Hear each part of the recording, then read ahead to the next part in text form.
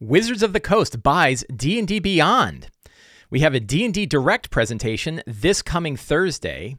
I'm going to talk about the Kickstarter for Flea Mortals by MCDM, and we're going to take a look at Volo's Vetted Vendors, a DM's Guild product. This and Patreon questions on today's episode of the Lazy D&D Talk Show. I'm Mike Shea, your pal from Sly Flourish. This show is brought to you by the patrons of Sly Flourish. If you want to help support shows like this and get access to all kinds of exclusive material and video previews and small city source books and all kinds of stuff, you can do so by becoming a patron of Sly Flourish. The link to become a patron is in the show notes below. I also want to talk about the Bundle of Holding. So I have partnered up with the fine folks at the Bundle of Holding to put out the Sly Flourish Lazy DM and Fantastic Adventures package. This is a package that contains 8 PDFs. It's every book I've published in the past 5 years, except the Lazy DM's Companion, the PDFs of them, and PDFs, map packs, all the digital stuff that I have in one package. You can either pick up just the Lazy DM collection package, which is DM Tips, Lazy Dungeon Master, Return of the Lazy Dungeon Master, and the workbook for $6. $6 for all of those books. Increase it to about $20, and you get Ruins of the Grendelroot, Fantastic Lairs, Fantastic Adventures, and Fantastic Locations, all in PDF, all with VTT map packs, all with the digital accessories. It's about $100. I think it's about $100 worth of PDFs that you're getting for $20, right? This is by far, man, and so many people contributed. I'm absolutely blown away by the support. So it's a fantastic way to get all of these books. If you have a couple, it's still a good deal, because really the cost for the package is the cost of pretty much any one of the fantastic books and the art books together. You're getting 4 other, or whatever it is, 8 other books for a thing. So it's going on for a limited time. Get on it. Best way to get these books, and it won't be around forever. So thank you for that. Wizards of the Coast buying D&D Beyond is probably the biggest news in D&D, certainly this year. It is huge news, and it is overwhelmingly fantastic news. So I couldn't be more excited about it. I'm really, really, really happy to see this. First of all, it's a great move for Wizards of the Coast, right? Before I get started with my whole little rant here, myself and my friends Teos Abadia, who goes by AlphaStream, and Sean Merwin, who run the Mastering Dungeons podcast, they invited me to talk with them yesterday, Saturday, that was April 16th. And we talked for an hour about these topics. So if you want to see myself and two of my favorite friends and 2 awesome people that talk about D&D, we have it. And the link to that video, they were very kind enough to allow me to record it and stream it and put it up on YouTube. So the video for that is available on YouTube. There's a link in the show notes below to watch an hour-long talk about this, but I wanted to focus on a few highlights for this show. So first of all, I think it's overwhelmingly awesome news. It's a great move for Wizards of the Coast. They're buying a product that already exists, that 10 million users apparently already using, that we've all seen, many of us love. You know, it's a known quantity, right? So instead of them trying to build something and hoping that they get it right and hoping that they get through the debugging and hoping that it works, there is one that is already battle hardened and tested, and they get to purchase that. So obviously a very good move for Wizards of the Coast. It is a tremendous and potentially critical move for D&D Beyond. D&D Beyond is a third-party program run by fandom, was always at risk of, like, what if Wizards decides they want to do this on their own, and are they going to buy it, and what happens to our company? Pretty much D&D Beyond would have died if Wizards of the Coast said, yeah, we're no longer going to put new books on there, or even we're not going to let you continue to license the books that we have. That would have been terrible. And that all matters, right? But really, it matters for one group in particular that I care about, which is us, right? Dungeon Masters, the customers. And for the customers, this is also fantastic news, because now you are not, when you license this stuff, remember, you're never buying anything directly from them. You are licensing the right to use it. When you are purchasing that license, you are buying it from a third party who is dependent upon a first party to maintain that license. And if anything in the back end there got hosed up, if anybody decided something, they could have killed it. And we could have lost all of our stuff, right? All that license. It would have been a PR disaster. It would have been terrible for Wizards of the Coast. It would have been catastrophic for D&D Beyond. But it would have hurt for us. It would be really bad, right? And now we don't have to worry about that. When we are licensing material on D&D Beyond, we're getting that license from Wizards of the Coast, which is overwhelmingly good news. It means that we can be a lot more secure in knowing that the money that we have paid to D&D Beyond is going to continue to offer this product. It means it's good for the future. It's really strong. It builds a strong foundation for the future growth of 5e. because it means there's a tool that's already up and running, that already used, that many people really like, that are, that is going to be used, clearly going to be used in the future. So I think that that's fantastic. The only little caveat is it's not great for third-party publishers, but it really wasn't great for third-party publishers anyway. Your groups like Kobold Press or Monty Cook Games, myself, CDM, who we're going to be talking about, all of us are creating a lot of content that cannot go on the DM's Guild. Cannot go on D&D Beyond, right? We can't publish it to D&D Beyond. And that's a problem. There's a couple of small things, like I think Nerdarchy has like an encounter there, right? There's a couple of things. But we can probably expect that they're going to say, no, it's first party only. It's only the stuff that Wizards of the Coast is publishing is the only stuff that you're really going to have on there. And that's a problem for third party publishers. It means that we are restricted in the kind of material that we're going to see. It means like it's going to be harder for me to run Kobold Press stuff. The reality is it was hard before, so it's not any worse, but it's certainly not going to get any better, right? So that's the one caveat I have. When I discussed this question on Twitter, when I've seen discussions on my Discord server and other places where this came up, I saw kind of a few topics that came up a lot. One was, didn't Wizards of the Coast already own D&D Beyond? Like a lot of people believed that Wizards of the Coast already owned it. I had friends who were shocked that it wasn't. It's so heavily branded by D&D stuff. They just assumed it was Wizards of the Coast. So that was certainly an interesting standpoint. And it kind of talks to why it was a really good deal for Wizards to buy it, because they thought they already owned it, right? Well, the next big thing was, great, this means we'll finally be able to get digital and physical bundles together. So either we're going to get the digital version for free, I don't think you're going to, or I don't think we're going to, or there might be some kind of coupon. There is a precedent for the idea of a coupon. They did this with the D&D Essentials kit. You can get the Player's Handbook for half off, I think, and you can get the full digital copy of the D&D Essentials Adventures from D&D Beyond. So there is a precedent for this. So maybe some products that are box sets. I have big questions about like how they would do it physically. Like, do they include it in a book, and can people steal the code and all kinds of stuff? So we'll see. I wouldn't hold my breath on that. But you might. Yeah, I think you might see it for box sets. I would not be surprised to see it for the starter set and things like that. Some, places to onboard people. But with each book, like if you buy, whatever, the new book, will you be able to get a coupon to get it for lower price? I think they'll just put stuff on sale, and then everybody has an opportunity to get it. What about a virtual tabletop? Are they going to include one? I almost certainly think they're going to include a virtual tabletop. I don't know when. Probably within. I don't think we will see it like in 3 months, but it wouldn't surprise me if we saw it in a year or maybe 2. Obviously, they're going to want to put a VTT in there, and I think that this helps pave the way for that, but we'll have to see. In the meantime, I love my Owlbear Rodeo. I was just showing Owlbear Rodeo before the show. And then the next question was, well, what about Roll20? Are they going to buy Roll20? I think I would highly doubt they're going to buy it, because Roll20 is a much bigger mess than D&D Beyond is. Half of it is run that means you're supporting Pathfinder players, right? It means you're supporting all these other RPGs. But what does it mean for Roll20? And I've seen some people comments back that I saw on the show that Sean and Teos and I did. I saw people who are like, yeah, but now I feel even less secure about this stuff that I have in Roll20. And that's a good point. Like, I don't use Roll20, so I don't really think about it that much. But certainly, like at Roll20, would Wizards pull the license from other third parties like Roll20 and Fantasy Grounds and say we're not going to have our 5e main content in there? I hope they don't. I don't think it would be quite as catastrophic as D&D Beyond, because D&D Beyond was all D&D. And Roll20 is, like the fact that it has D&D content in it is important. I don't think it's as critical, because that's primarily a VTT. And there's already other tools like Beyond 20. There's questions about like, will tools like Beyond 20 continue to work? Good question, right? Will Wizards change their policies on this? There's a lot of question marks. I really don't know the answer to it, but I recognize that people that bought a lot of their material on Roll20 or Fantasy Grounds that was licensed are still in the same boat that we were all in when D&D Beyond was not owned by Wizards. That said, I don't think Wizards is going to buy D&D Beyond. I don't think Wizards is going to buy Roll20 like they did with D&D Beyond.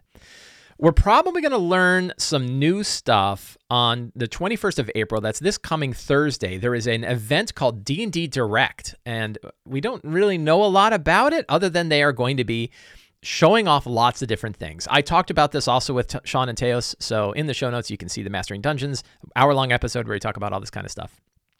And they're going to announce some stuff, and some of it will be RPG stuff. It's going to be books, movies, video games, role-playing games, entertainment. So they're trying to do it all, right? And this is something that I say that Wizards of the Coast is really, really good at, really good at marketing all this stuff. And they want to build this lifestyle brand. They want to show you that, hey, you can watch your D&D TV show, and you can play your D&D video game, and you can wear your D&D t-shirt, and you can play your D&D RPG. right? But a lot of us, I'm focused on the RPG aspects. I don't really, the other parts of it are not really what I like to focus my attention on. I like to focus on the RPG products. So we'll see what kind of RPG products they announce. I'm certain they're going to announce stuff.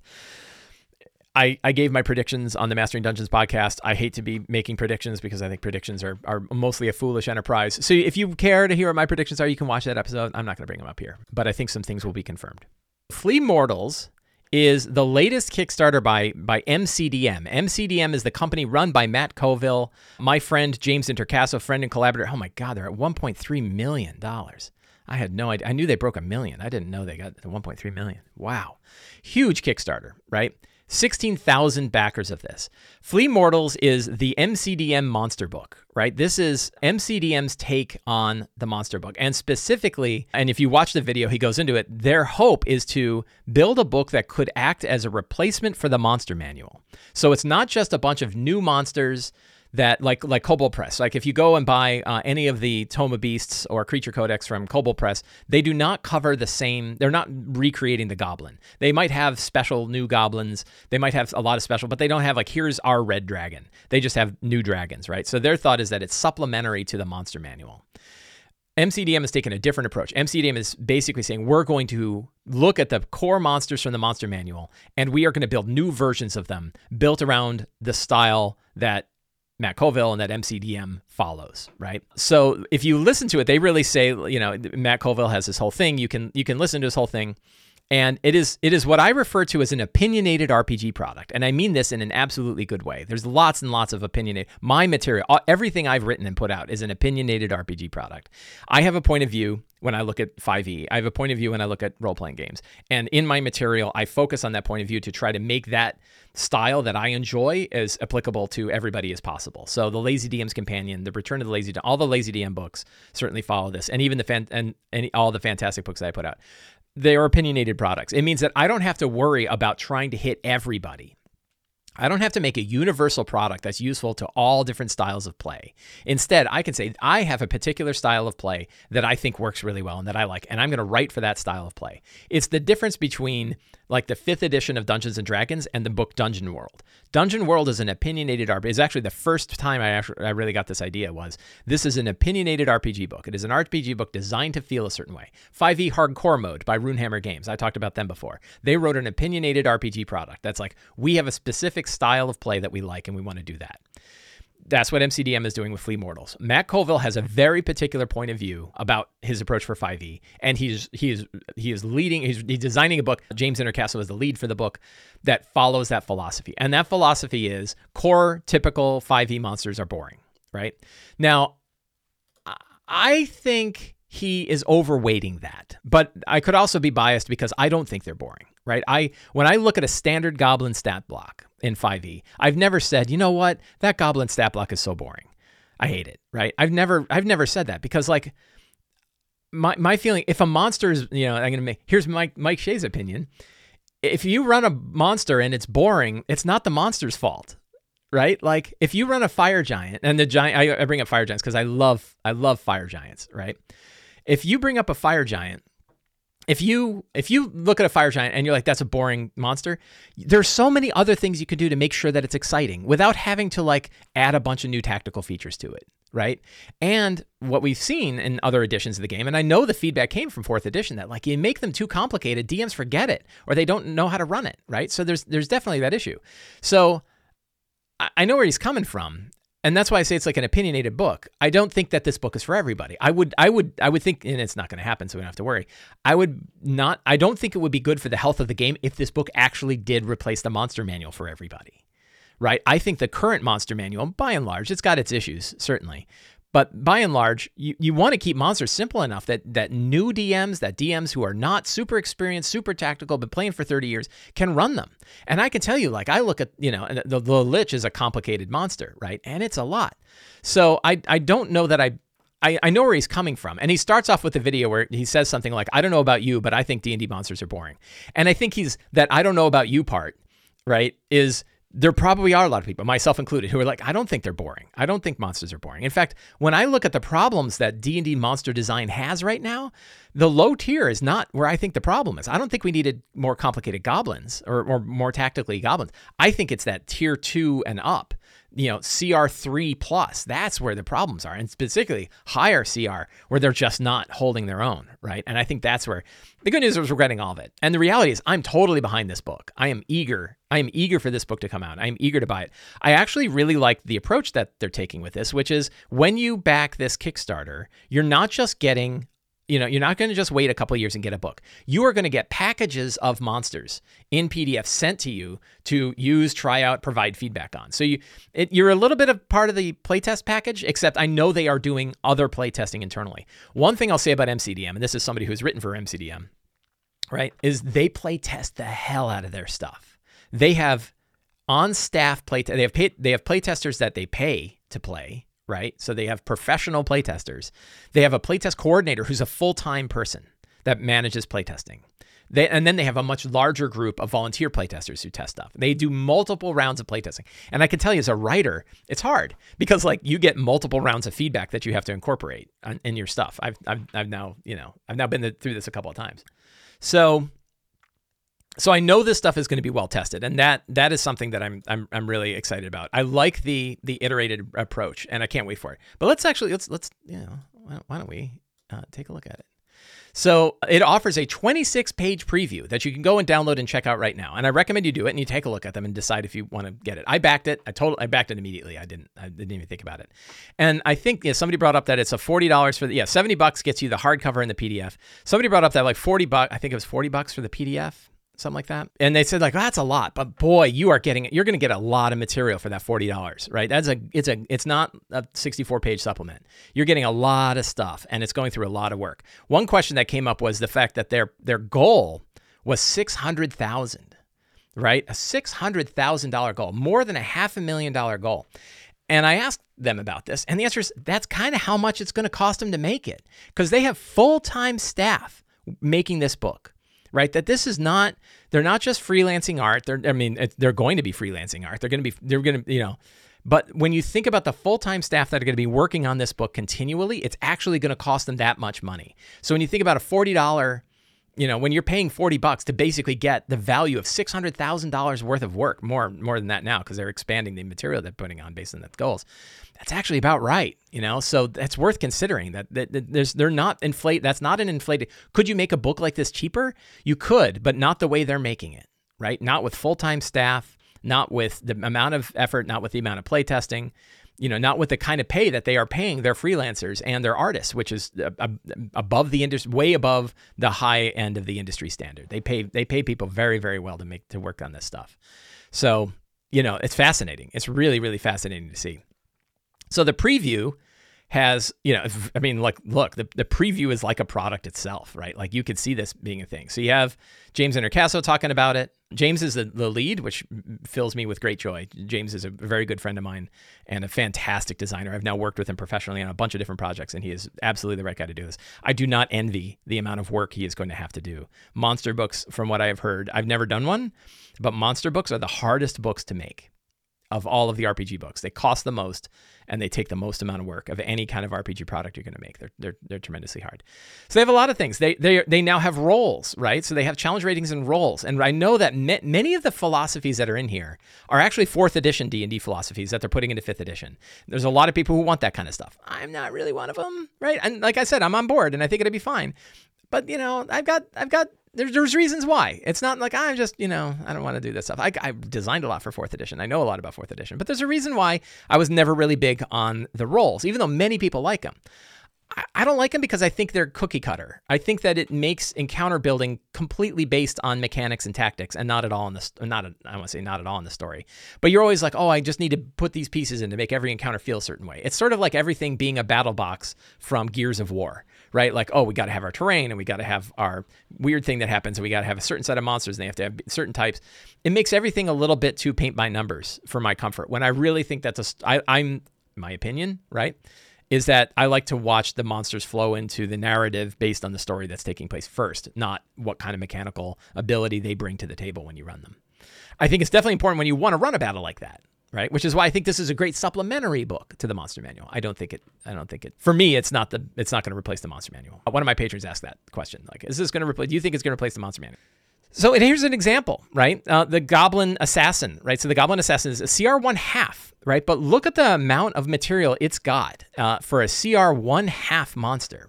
It's got this whole backstab ability, right? In which it stabs, it does extra damage, plus it does this bleed, and bleeding creatures essentially get bleed tokens and then start to take damage based on the number of bleed tokens they have.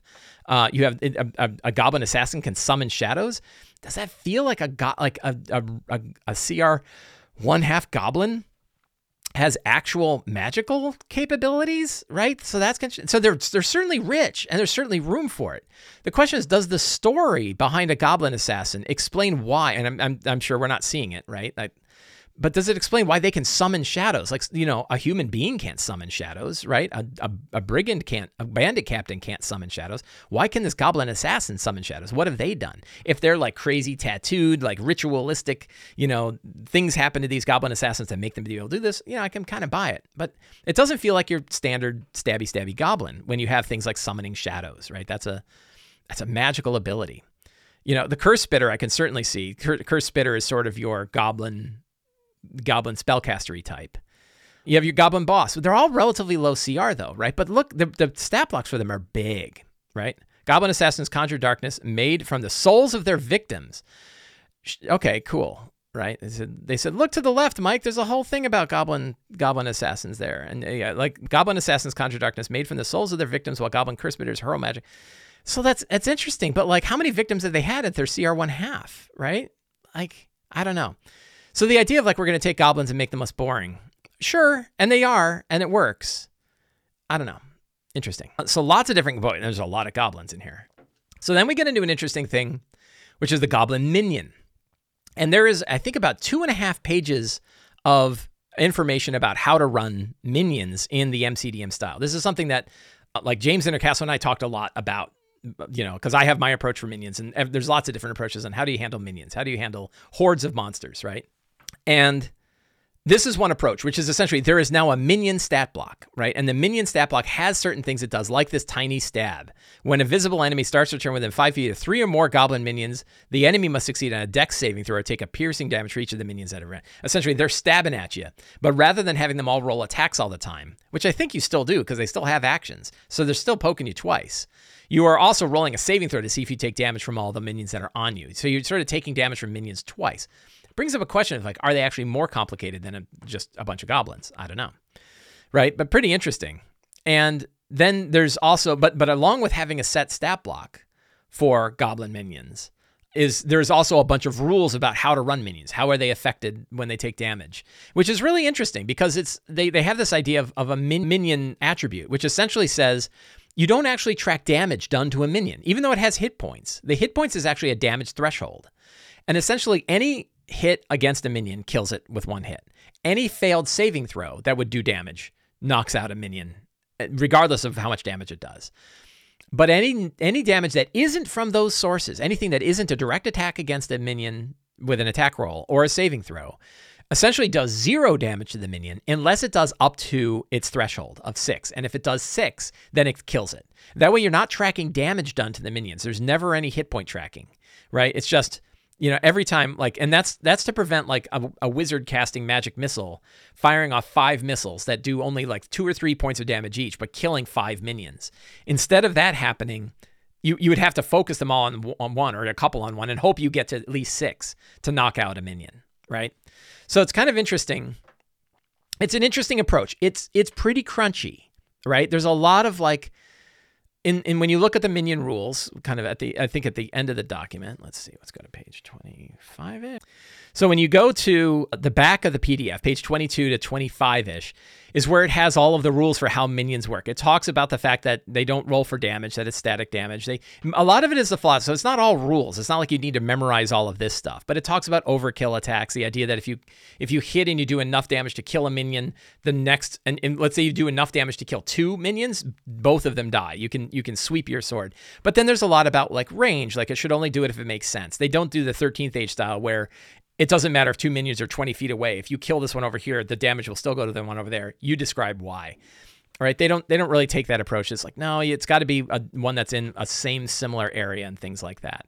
They have sort of like how to do group saves that basically you can do a save for 4 4 minions at a time rather than one. So that kind of works. They talk about how to like put group attacks together, that you add a +1 bonus and then add their damage for them. They have optional rules for a lot of stuff. So there's a lot of crunchy stuff with minions. And it's all very cool. And again, opinionated product, right? I think we should all be trying out different things. I love to see publishers who are putting out stuff. They're focusing a lot of attention on it. They're play testing the hell out of it to see this kind of stuff work. But I think we're going to see different approaches, right? I think if we look at like Level Up 5e, man, if we look at Level Up 5e, they have a different approach for minions, which is essentially building a bigger monster stat block that grows the more minions are in it and then kind of explodes when it hits a certain amount of damage. So there's a lot of different approaches. I like my approach. What I'm happy about is I have an approach for running hordes in the Lazy DM's Companion, which just was published. And I still like that better than this. I'm glad I do, because if I didn't, I'd be putting out a book with something like, oh, they did it better. Now, I think there's definitely people who are going to look at this and prefer this, right? I like mine because it's dirt simple and it runs with any number of monsters, right? I can do 1,000 skeletons and not have a problem, right? This one, they say like, well, you probably don't want to run too many monsters. Well, mine's like, you can run as many as you want. It doesn't get any harder. Mine will scale as many monsters as you want. If you had 10,000 goblins attacking, your party would die. Unless like they could find a choke point. But I could run 10,000 goblins. And if you did an area of attack, let's say, here's an example, I'm going to show off my own thing, right? You're standing on a hilltop. You're a 20th level wizard, right? There's 10,000 orcs rushing up. So you're Gandalf standing at Helm's Deep, right? And you're 20th level Gandalf standing at the front of Helm's Deep, and 10,000 orcs are descending. It's pretty straightforward. And you cast Meteor Swarm, right? And you're like, meteors are going to come arcing down. Well, the answer is they kill all of them, right? It's really easy. Like if Gandalf casts Meteor Swarm and kills all and manages to have any orc in its area of effect, it's going to wipe them all out. But even if you're like, well, what if you just started throwing fireballs? You're like, okay, he can hit 50 or 60 at a time with a fireball, and they are going to, and 1/4 of them are going to make their saving throw. But then even still, you're like, yeah, but they're probably going to die even if they make their save, so they're just gone. So it's very, very simple. There's simple ways to handle mass combat with mass things that don't require 2.5 pages of rules. That said, I'm very happy to see different approaches on this. This book also has sort of a replacement for the Beholder, which is really interesting. Like, talk about a gutsy move of making a Beholder replacement in an SRD product. They call it like, what is it called? Observer. And they have a couple different ones, right? So they have the Overmind, they call it, which is clearly Beholdery, right? It's different because it doesn't have eye tentacles, but it's a big eye beast, right? And then they have a named one called Zoranox, right? Who is more of your solo, CR14 solo. And it's got some interesting stuff in here. There's some things I question, like the Charm Beam. I don't think that the Charm Beam is great. It's probably good out of combat, but in combat it's so lame because it's like you can charm a guy, that person does not make a saving throw at the end of turns, cannot be broken, but any harm done to that creature or their allies, which is pretty much anything that this monster is going to do. So it's like we have this one eye beam that's like a dead beam, right? You would not want to use it. And I think when we're trying to get to this idea of like, why would you ever put something in a stat block that you don't want to use in combat? The very first one is one where I look at it and go, would we want, why would you ever want to use the Charm Beam? And maybe I don't get it, but it's like, I'm kind of, I think I'm certainly in the average of smart DMs, right? I'm certainly in the average of DMs. I don't understand what I'm trying to do with that. And if I read that and I don't understand, like, I'm not the most tactical player in the world, but there's definitely things where I'm like, exactly how does that work? Like, one of the things is painful resistance, that Xanarox can destroy one of his eyes as essentially like a legendary resist, right? He can destroy a floating eye and succeed instead. If an eye is destroyed, a new eye pops up out of the Xanathar's face and replaces it at the end of his next turn. So it basically just gets rid of an eye for one turn, right? Okay, I guess, right? I guess that's enough, right? But then does he only get to, if an eye is destroyed, a new eye pops up. Does that mean if 3 eyes are destroyed, 3 eyes pop up? I don't know. So lots of questions like this. But this is the sort of stuff that happens up in testing. So that is Flea Mortals. I'm very excited for it. I love the idea. I'm not sure that I totally agree with the marketing angle of Wizards of the Coast monsters are boring and we need to do this because it's been 7 years and the game's more popular than it's ever been. I think if monsters all sucked, I don't think it would be here, but I'm totally on board with the book. I'm going to back it. I already backed it. I'm very excited for it. So I think it's very, very cool. So check out Flea Mortals. So let's talk about Volo's vetted vendors. Let me get put some windows here. Volo's Vetted Vendors is a source book by T.M. Van Dalen, who is a friend of mine that I talk with in some of our RPG developer chats.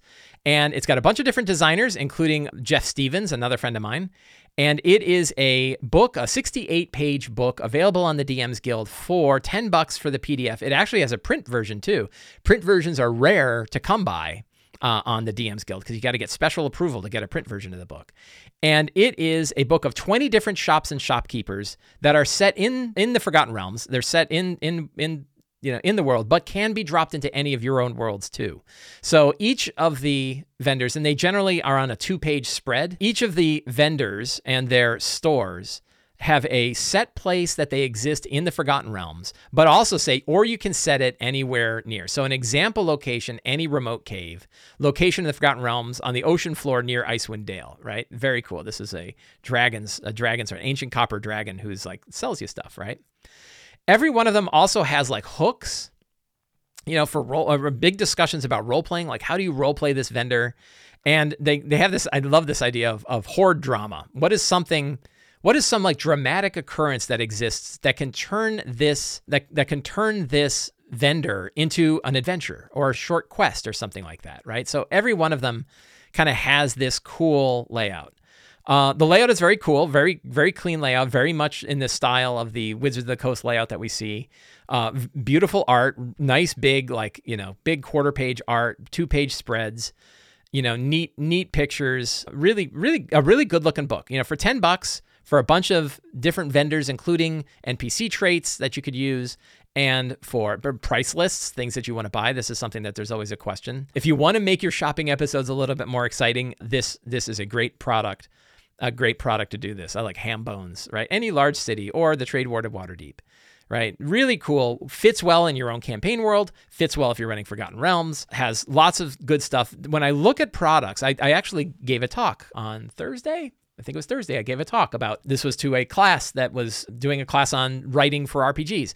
And I was talking about the importance of making sure that you write products where you're helping the DM, where you're helping your customer. And this is a product that helps us. When I buy this, it's not just floofy descriptions of a store, right? It's giving me things I can use. It's giving me drama that I can drop in. It's giving me price lists that I can use. It's giving me traits to role play the character. It's giving me things that I can use and things that I would not want to just whip up on my own. I can make a shop and I can role play a character, but this gives me more stuff that I don't want to do. And that's where my $10 goes. So I'm happy to recommend this product. Again, it's Volo's Vetted Vendors. You can pick it up on the DMs Guild. There is a link in the show notes below to pick it up. Really cool product and really nails this idea of the kind of product that is helping me run my games. So check that out. Let's talk about some patron questions. Every week, so every month I put out a comment, I put out a post on the Sly Flourish Patreon asking for people to post their questions. And I take those questions. I answer every question on Patreon. Some of those questions make their way into this show, and then some of them I actually break out and turn into separate videos. So this is where we are at. Matt R. says, I am currently Ruins of the Grundleroot campaign. Thank you so much. And my players are loving the setting. In order to make it feel like things aren't coming out of nowhere, I've tried to seed a few things in the setting that the players encounter that prep them for adventures that will come later. In this case, finding an old journal written by Artis Fane. But I find that my players are latching onto those little nuggets and want to try to immediately follow them to a conclusion. So here's my question. How can I effectively seed ideas that will come in future adventures without throwing my current adventure into chaos? How can I foreshadow events to come without them taking over the game before my players are ready for them? It's a good question. Like, when do you if you want to seed future quest idea, what do you do with them? And there's a few things. One is if you make it clear to them that there are no further paths for them to take with this thing. They get this tome, right? They found the tome of Artis Fane, and they're studying and they're reading it and they're learning things, but they're not learning about where to go next. Or they know that, like, oh, if only I could find somebody that could translate this ancient text, but nobody I talk to knows what this text is. And I found no primer on it, right? And there's just no other path they can take with that thing. If you make that clear to them, and you can say, and I'm a big fan of just telling the players things, right? Like, tell, don't show. Just tell. Tell, don't show is the new Sly Flourish D&D tip. Which is, boy, that's a terrible one. Like if I put that on Twitter, I would have a lot of angry people. But the idea is just tell them sometimes. Like tell them, like, you don't think there's any more information you can get from this tome right now, right? You don't think that anybody else is going to be able to pick up stuff from this, or you don't think you're going to be able to get any more information from this. There's a lot of times where you can just kind of say this. And an example is I've been playing Horizon Forbidden West, which I think is now my new favorite RPG. I think I like it better than Witcher 3, which was my next favorite RPG. But Forbidden West is a beautiful game. It's the best game I've ever played. I just loved it. My wife was watching me play it and liked it so much she bought a Forbidden West sweatshirt that she wears, right? We adore this game. It's beautiful and vibrant and glorious, and the diversity of the characters is wonderful, and the way it treats everybody and everything with respect, how it treats mental illness, all kinds of stuff. Gorgeous, and action is great. The monsters are huge, immense, beautiful game. Yeah, and I am playing it on the PlayStation 5. Yeah, and it's everything I could want in a video game. And one of the things it does really well is Aloy, your main character, will tell you when there's nothing more you can do. So you'll go to a certain area and she'll be like, yeah, I don't think I have what I need to be able to figure this out, right? She just says it, right? She's talking to herself, but she's telling you, yeah, you could sit around wasting your time jumping on crates. You're not going to get anywhere here because it turns out you need this other thing that you'll get later on. There was one where it's one of the big tall necks that, there's a tall neck you run into and there's just no way to get on top of it, right? And she says, like, I don't think I'm going to be able, I don't think there's anything around here that's going to let me get on that, right? And she just says it. We DMs can do that. There's a lot of things we can tell players. Like, this is probably a good article on itself. I'm going to keep this one around because I want to do an article called, when things to tell your players, right? Tell them it's a legendary monster. So then they're not upset when they cast a spell and they cast legendary resistance. Tell them it's legendary, so they're not going to blow their big spells on stuff that is going to go that way, right? Tell your players when they're facing creatures that are definitely beyond their combat capability. Just tell them, right? Like their characters know it. So this is one where I think you can just tell them, right? I like it. Yeah, tell, don't show. You will see that article in the future. You'll probably see a YouTube video about it. Fantastic topic. Thank you, Matt. Josh W. I have started to get stumped by how to handle augury. I have a player who is leaning heavy into the character's divination capabilities. Circle the Stars Druid. Hey, somebody's not Circle the Moon. The campaign we're playing in is definitely a play to see what happens style of sandbox. I'm struggling with answering wheel or woe when I have no idea what will happen. It's a good point. It makes sense in dungeon crawling, but what about complex urban campaigns where all social interactions have numerous consequences? Have any ideas about how to answer augury spells with nuance and not make them too powerful of a divination spell? Well, there is things in the world where, like, when you have something like that, it can matter. But then there's also, like, who's answering the augury is a question, and what do they know, right? They can't, like, gods can't tell the future, I don't think, right? Gods aren't going to know where things happen. They can only answer. And I think the wheel and woe, it's augury, right? Let's take a look at the spell. Let's take a look at the spell on Wizards of the Coast's D&D Beyond website, which, by the way, has rolled consistently lower for me ever since Wizards of the Coast bought it. It's my little joke. So it only tells you good or bad, right? By casting the Gemblade 6 action, the DM chooses the following. The spell doesn't take into account any possible circumstances that might change the outcome. So it only tells you the way things are now. And things can change. So you could, if again, just talk to your players and tell them the kinds of things you're going to be able to get from this. Is there a great danger in this next chamber? You probably know that. But, like, am I on the path of great danger or not, right? Where are the, where do you think things going? And also keep in mind, you can only do it. It's relatively limited, but yeah, there's a lot of things that it can't take place. So I don't have a perfect answer to this question, other than, you can talk to your players about what kind of information they're actually able to get from this, and explain, like, some of it's because I don't know, right? I don't know what's going on yet, so the gods don't know either. All right. I think that is one way to do it. So, Josh, I would recommend talking to your players about what the limitations are of the kind of answers they're going to get, and make sure they understand what kind of answers they're going to get. And remember that the further out they go, the less likely they are to be able to get accurate answers. So that can work. John B says, I am an avid fan of Raging Swan Press. Me too. I have lots of Raging Swan Press books right over there on my big shelf. I love their stuff. Thanks for pointing them out. Not sarcasm. I don't know. I wouldn't take it as such. Now I find myself drowning in dressings. Yes, dressings, backdrops, villages, villains, layers, etc. While I enjoy consuming the content, I sometimes find using them for session prep a bit non-lazy. Yes. Very useful for medium effort, pre-populating an open world. Do you have any good procedure for integrating this style of third-party content into your lazy session prep? I don't. The best thing that I can do is if I look at the kind of stuff I'm prepping and ask myself, is there a good source that is really rich with the kind of information for this particular setting?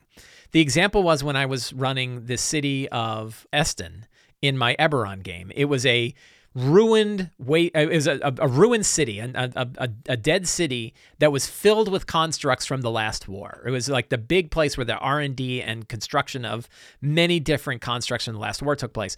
So I was like, this is a perfect place for a lot of stuff from Arcana of the Ancients and Beasts of Flesh and Steel from Monte Cook Games. So I went directly to those sources and used it. So especially with stuff, one thing about Raging Swan Press is they put out tons of material and it's all very small. So Raging Swan Press does have some bigger books that cover like urban and wilderness and dungeon settings, right? And those are my three, and they're three most popular books that they produce. And they're my three favorite books that they produce because they're good, meaty books. They're not too huge, but they're good and meaty, but I can look at it just for wilderness stuff. Right? If I'm going to run some wilderness travel, I can grab that book and run some wilderness travel. So keeping track of the stuff that you are bringing in and remembering what you have so that you know if I'm going to run a village and I want to run some interesting village stuff, which products should I go take a look at? That's not a bad way to go. I'm not a big fan of like categorizing all your stuff. You can do it, but it's going to take a lot of time, and that's time potentially better spent elsewhere. But yeah, my best recommendation is, every time you get a new product, I get tons, right? I have literally thousands of RPG products. I give it enough of a read to try to remember, oh yeah, don't I have a book about that? Isn't there a thing? Right? And sometimes I just forget, and that's life. But yeah, this is a big issue. This is where I get into that, like reducing your tool set is an important part of lazy dungeon mastering. You don't want to have everything in front of you. It's the reason why the Lazy DM's Companion is only 64 pages, and many of the things that are in it are only one page. And it's to try to make sure that I didn't overdo it. I didn't want to have too much stuff that you lost track of what you had. I wanted just enough stuff to really answer a lot of questions and answer things directly without having too much, right? It's easy to get to, it's easy to have too much stuff to help you with your prep. Absolutely. Tim J, how do you handle curses in D&D games beyond the levels where remove curse becomes a thing? I feel like the spell voids their impact, but banning the spell seems like a cheap and lame solution to me. I think curses can be fun. So not all curses can be cured with remove curse. There are many curses that are kind of smaller, lower, longer term curses. And you could say like remove curse could kind of get rid of it for a time, but it's going to come back, right? You can add some fuzziness to this. You don't want to hose the players though, right? And some curses, and any of the published curses, remove curse should probably get rid of it. An example is like a Varghoul. If a Varghoul bites you, you are now cursed and your head's going to rip off and turn into a Varghoul. You probably want to have remove curse help in that circumstance, right? But there's certainly like longer, lower risk. Like they're not just going to hose your character, but it's a thing that they're carrying, and remove curse just isn't working, right? I think that's a safe thing to do from a storytelling perspective. I think that there are definitely ways to treat different levels of curses, many of which can be cured with remove curse. There's a reason why the spell exists. But then other curses that are just like you can't do, or remove curses. So yeah, somebody brings up the thing like, what if remove curse was only one component and you needed to do other things to get rid of the curse as well? So yeah, you can think of ranges of curses. I don't think that's out of hand. The main thing is don't screw your players, right? You don't want to do something where like you're taking away an ability that they have and then remove curse won't get it back. It's like, do it for things that like affect them from a story perspective, but don't affect the mechanics of their character, because that really can get lame if you remove the effects of their characters. Ed T says, how far is too far when letting players' ingenuity become more important than the rules? I.e., a player can attempt to do things included but not limited to emulating feats, modifying spells on the fly, taking more movement or actions, sometimes at a cost or detriment. I think the easy way to put some reins on this, first of all, you can say no, right? The whole idea like, oh, it should be yes and all the time. No, you can say no. You can definitely say no. The other one is you can look at, are there mechanical things in the game that are allowing this thing? If there are, then that's the way that you do it. Right. And there was some talk about like in the second edition day, the minute they put certain focus skills on there, that meant no one else could do it. Like if a rogue can pick locks, that meant no one else could pick a lock, right? It was things like that. So you can always decide, you can always adjudicate that, no, in this case, because of this circumstance, you can do this thing that only this other character can do. But like taking an extra attack, you always have the capability to say, sure, you're able to do that this time, right? Because of this circumstance, you can do it this time. But it's definitely within your purview to say, no, you can't just go faster, right? So don't hang too much on the yes and, particularly if you have players that are like using it to try to get things. You can kind of say, no, that's not how it works. And particularly if you see that there's things in the mechanics that allow a certain thing, it should generally be as hard as what that thing was, right? So, modifying spells on the fly, I think you should be able to modify spells as long as like, are they getting more powerful, right? Are they as powerful as a spell that's a higher level? If it's cosmetic, if it's story, sure, right? Emulating feats. Well, if there is a feat, you can't do the same thing that the feat can do without having the feat, right? I mean, there's certain there are rules, right? This isn't Nom. There are rules, right? So, you can definitely be free to say, no, sorry, it doesn't work like that. Dave P says, I have a story beat I don't know how to hit using D&D rules. When my PCs return from exile, I want to give them an option to raise a rebellion against a tyrant. I don't want this to take a lot of time. I'd rather concentrate on the rebellion itself, and I was hoping to use the downtime rules to give this montage feel, but also want the players to feel the weight and impact of their actions. Are there tools, rules, or hacks that I can employ to support a 1,000-foot view approach to a story beat, or will I have to rely solely on my storytelling and characterization skills? So I think... always remember that like we want to watch the story unfold. So you don't want to get too much on the idea that the rebellion is raised by the characters unless they already know that they're doing this. Like if they've decided, hey, why don't we raise a rebellion? And then I think it's safe to use some downtime. One of the things about like avoiding this sort of skill challenge approach is that you don't know what ideas they're going to bring to the table. And you want to work with those ideas. This is an area where yes and can work really well, where the players are bringing ideas about how to do this thing. And then you kind of adjudicate that particular idea. And then you can watch it go. You could do something like a Blades in the Dark style clock, where you say like, full rebellion takes 8 segments. Right. And for each of the things that you're doing to seed the rebellion, it's going up a tick. And you tell me the kinds of things you want to do to increase the fire of this rebellion. Is the bard going to come up with a really good song? And they could come up with all kinds of stuff. And all you're worrying about is the 8 ticks, right? And again, they do something really good and you're like, that counts for 2, right? Or they roll a 20 on their persuasion check. That's 2 ticks, right? So that's a really good, powerful, but the idea of a clock is a powerful one. And the nice thing is you can improvise it, and you're going to want to improvise this situation too. And you can go really wide and you can go really narrow. So if they're in town and they're doing stuff and they're like, well, I'm going to go from bar to bar and just hang out and make rebellious conversations. Like, I think the king is a real dick, right? And then you say, but there's one time where the king's like hired thugs grab you outside the bar and now you go, and now you're in combat, right? And you can do this. You can expand. You can turn the dial on like the resolution. Is it really high and wide and we're covering days in a few sentences, or are we back to 6-second turns in combat? You can change this as it goes. But my big thing is to go with the flow, right? The mechanic, tool, rule, hack that I employ is go with the flow. Know what the goal is. Make the goal clear to the characters, right? Make the goal clear to the players of what they need to accomplish to get their goal done, right? Maybe set up a clock and then ask them how they want to approach it, and then play with them. Right? Oh, is there? And you could offer suggestions, right? Here are a few ideas about things you could do. And what I've often found is if you offer up 3 ideas about things they could do, and you can make them relatively mundane, and then they'll say, oh, what if we did this and 2? It seeds their ideas, and then they come up with stuff, and then you go with that. But I think that, go with the flow is the tool, hack, and rule that I would employ for running a scene like that. Carl S. says, as a fairly new DM, I struggle with role-playing NPCs. It always seems awkward and goofy. Try as I might to get inspired from other forms of media for these NPCs, it always falls flat.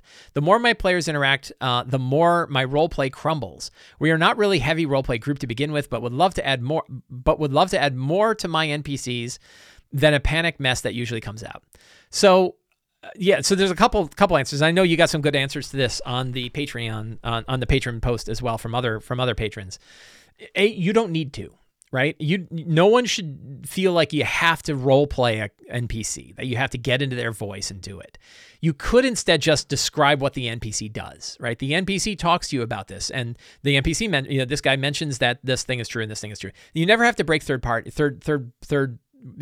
narrative, right? You don't have to get into the character and speak. You can also just kind of go with your goofiness. I have goofy NPCs all the time, and by it makes it a little less awkward, right? Sometimes it means the seriousness isn't there, but sometimes it is. And, some people will be into it and some won't. If you're playing online, it's a little harder because you're not seeing the reaction of the other people. So that can be kind of tricky. Eventually, especially if you're with friends who love you and care about you and they're there to have a good time, they're not going to make fun of the fact that you're doing NPC.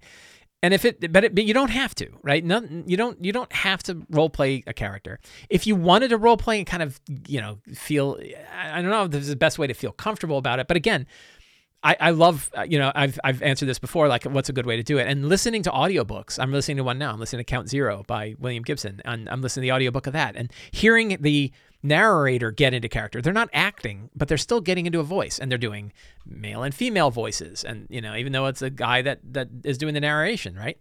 But you can also, and you could switch. You could do a little bit of role playing in first person and then a little bit in third person. That's fine too. Like, he says, hey, how's it going? Right. And then you ask him and then you drop right into third person again. But don't, if it's not working, it's not working. And it's okay. What you do in your game isn't mean what anybody else is doing in their game is right. What you're doing in your game, if you guys are having fun, you're doing it right. So that works. I hope that works. Billy W. says, I was wondering if you could comment on different strategies for boiling down seemingly complex or dense lore. Yes. I've been trying to take that scenario-based approach to DMing, but I found that in order to do so, the kind of important to draw the players into particulars of the stories, characters, and regional history. The thing is, when you're playing with newish PCs, it can be a bit much. For example, my Lost Mine of Phandelver campaign started strong story-wise, but in the end turned into defeat the evil wizard in the magic cave. Sounds good to me. Right? The players couldn't retain all the details of the story at large. I don't blame them, and I feel I could have done a better job of summarizing things. You are bringing up exactly why I have secrets and clues. And to me, the idea of, can you take this lore and break it into 10 one-sentence descriptions, each sentence that stands on their own, that are the kinds of things they could learn while they are exploring the game. And it helps you test whether or not what they're retaining. You can reinforce something over and over again. The cult of the dragon, cult of the dragon, cult of the dragon, cult of the dragon, right? You can bring a lot of that stuff in. But if they're not getting it and they're still having fun, that's okay, right? They're only going to get what they get. So I would not worry. So I think breaking it down into, this is why I have secrets and clues. It's why I wrote Return of the Lazy Dungeon Master, was because taking big piles of lore and turning it into one sentence descriptions that you can deliver, I think is a really powerful tool. So Billy, yeah, secrets and clues, I think, it's my easy off the cuff, lazy answer. And you're going to have to triage, right? What lore is really critical that they learn? And what lore is like, do they really need to know all the stuff about Neverwinter and the primordial that broke free and all that stuff? Like, if they care, you might have like, hey, this city looks like it was sundered in half. And they might go, why? And they're like, oh, that was that dumbass primordial that came out a few decades earlier. So there's things you can do. I forget the name of the primordial, but right, it broke out, and now we blame the dwarves. The dwarves, Gauntlgrim did it. So you can sort of seed it in, right? Seed in little bits, but some of it just doesn't matter, right? The players only care about what they care about. So it might be really important to you. It doesn't mean it's important to them. And you might have to, Bob. I don't think it was Bob the primordial, I'm pretty sure. So somebody out there knows, I'm sure. And so you should feel free to, and you should want to look at all of your lore and cut to the stuff that really matters for what's going on in the adventure. And frankly, defeat the evil wizard in a cave, I think, is a fine way to go. I think if the players are good with that and that's all they really care about, and they don't care about why the wizard is there, who they support, the connections to the drow, Megara. I knew somebody knew. Megara was the primordial that destroyed Neverwinter, right? Lore. That is a way. Billy, hope that helps. Hey, my friend Gabor Rex says, hail to my pal Mike. Hail to my pal Rex. One of my Grendelwood campaign players has a mount with a climb speed, which is handy in caves, but I'm a bit confused with the mounting movement action rules. Yeah, I don't think I can help you with this. I put this in here. I was like, no. She can use the mount's movement instead of hers, and she still have her actions and bonus actions? Or does she have her own move speed and the mount and its movement and action, help, attack, whatever? I have some ideas, but I'd like to hear yours. Ironically, in all these years of playing D&D 5e, no one has ever wanted to use a mount in combat. Yeah, this is interesting. A lot of time, I think it kind of goes with any sort of companion character. I don't know the rules. You're going to have to go look them up. So I'm not, and I have not really had to face this, so I'm not really sure. I'm pretty sure your mount also has its actions. It is considered another creature with its own initiative. I think you can house rule that its initiative goes right after or right before the character's initiative, so they can do both at the same time. And that way you're not like one player's getting 2 full turns, right? I think the mount uses its movement. I think there might be circumstances where the mount can't do an action, depending on how you're doing it. I think that the mount might be able to use the help action and stuff like that. But the other one is the mount is a combatant, which means fireball's going to hit both of you, right? So I have a kind of a house rule that I use, which is like for a familiar. If your familiar is working in combat, that means your familiar is a targetable foe for the enemies. If you keep your familiar out and you don't bring it up during combat, then I won't bring it up during combat. I'm not going to have you lose your mount because you got fireballed. If your imp is stabbing people in the throat, it's going to get hit with a fireball. Right. If I don't hear about your imp, I'm going to forget. And then we could just kind of put it out. And that's a nice way for me to be like, there's an incentive for you to not bring out your secondary creature. But it sounds like in this case, they definitely do want to have it in combat. So it is a combatant as well, which means it can be hit. It means it'll take damage from area of effects, stuff like that. So yeah, I don't know exactly what the rules are for mounts. I'm pretty sure they exist. And I would probably check the player's handbook and do a little bit of research to see what you can find. But I don't have a great answer. YW says, what else have you tried besides the adventure begins in a tavern? You talk about strong starts, but how do you think about that in the first game? What do you think about rolling initiative right off the bat, like a cold open jumping straight into the action? I love it, and I've used it. I think, for many of my campaigns where, they're in the middle of a mission.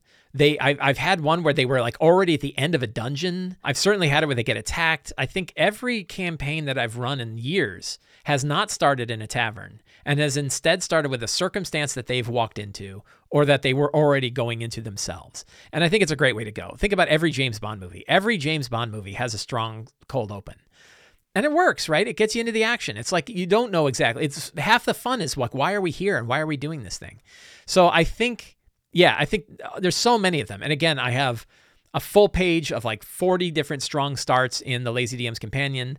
I have descriptions of it in different sort of town events that could be occurring in the Fantastic Workbook. And of course, I talk all about strong starts in Return of the Lazy Dungeon Master. So there's lots of information on this stuff. But yeah, I absolutely think you can start even a campaign starting off in the middle of the action. It's a fine way to go. Fine way to get your players interested in it, particularly if you can hit the theme of the campaign.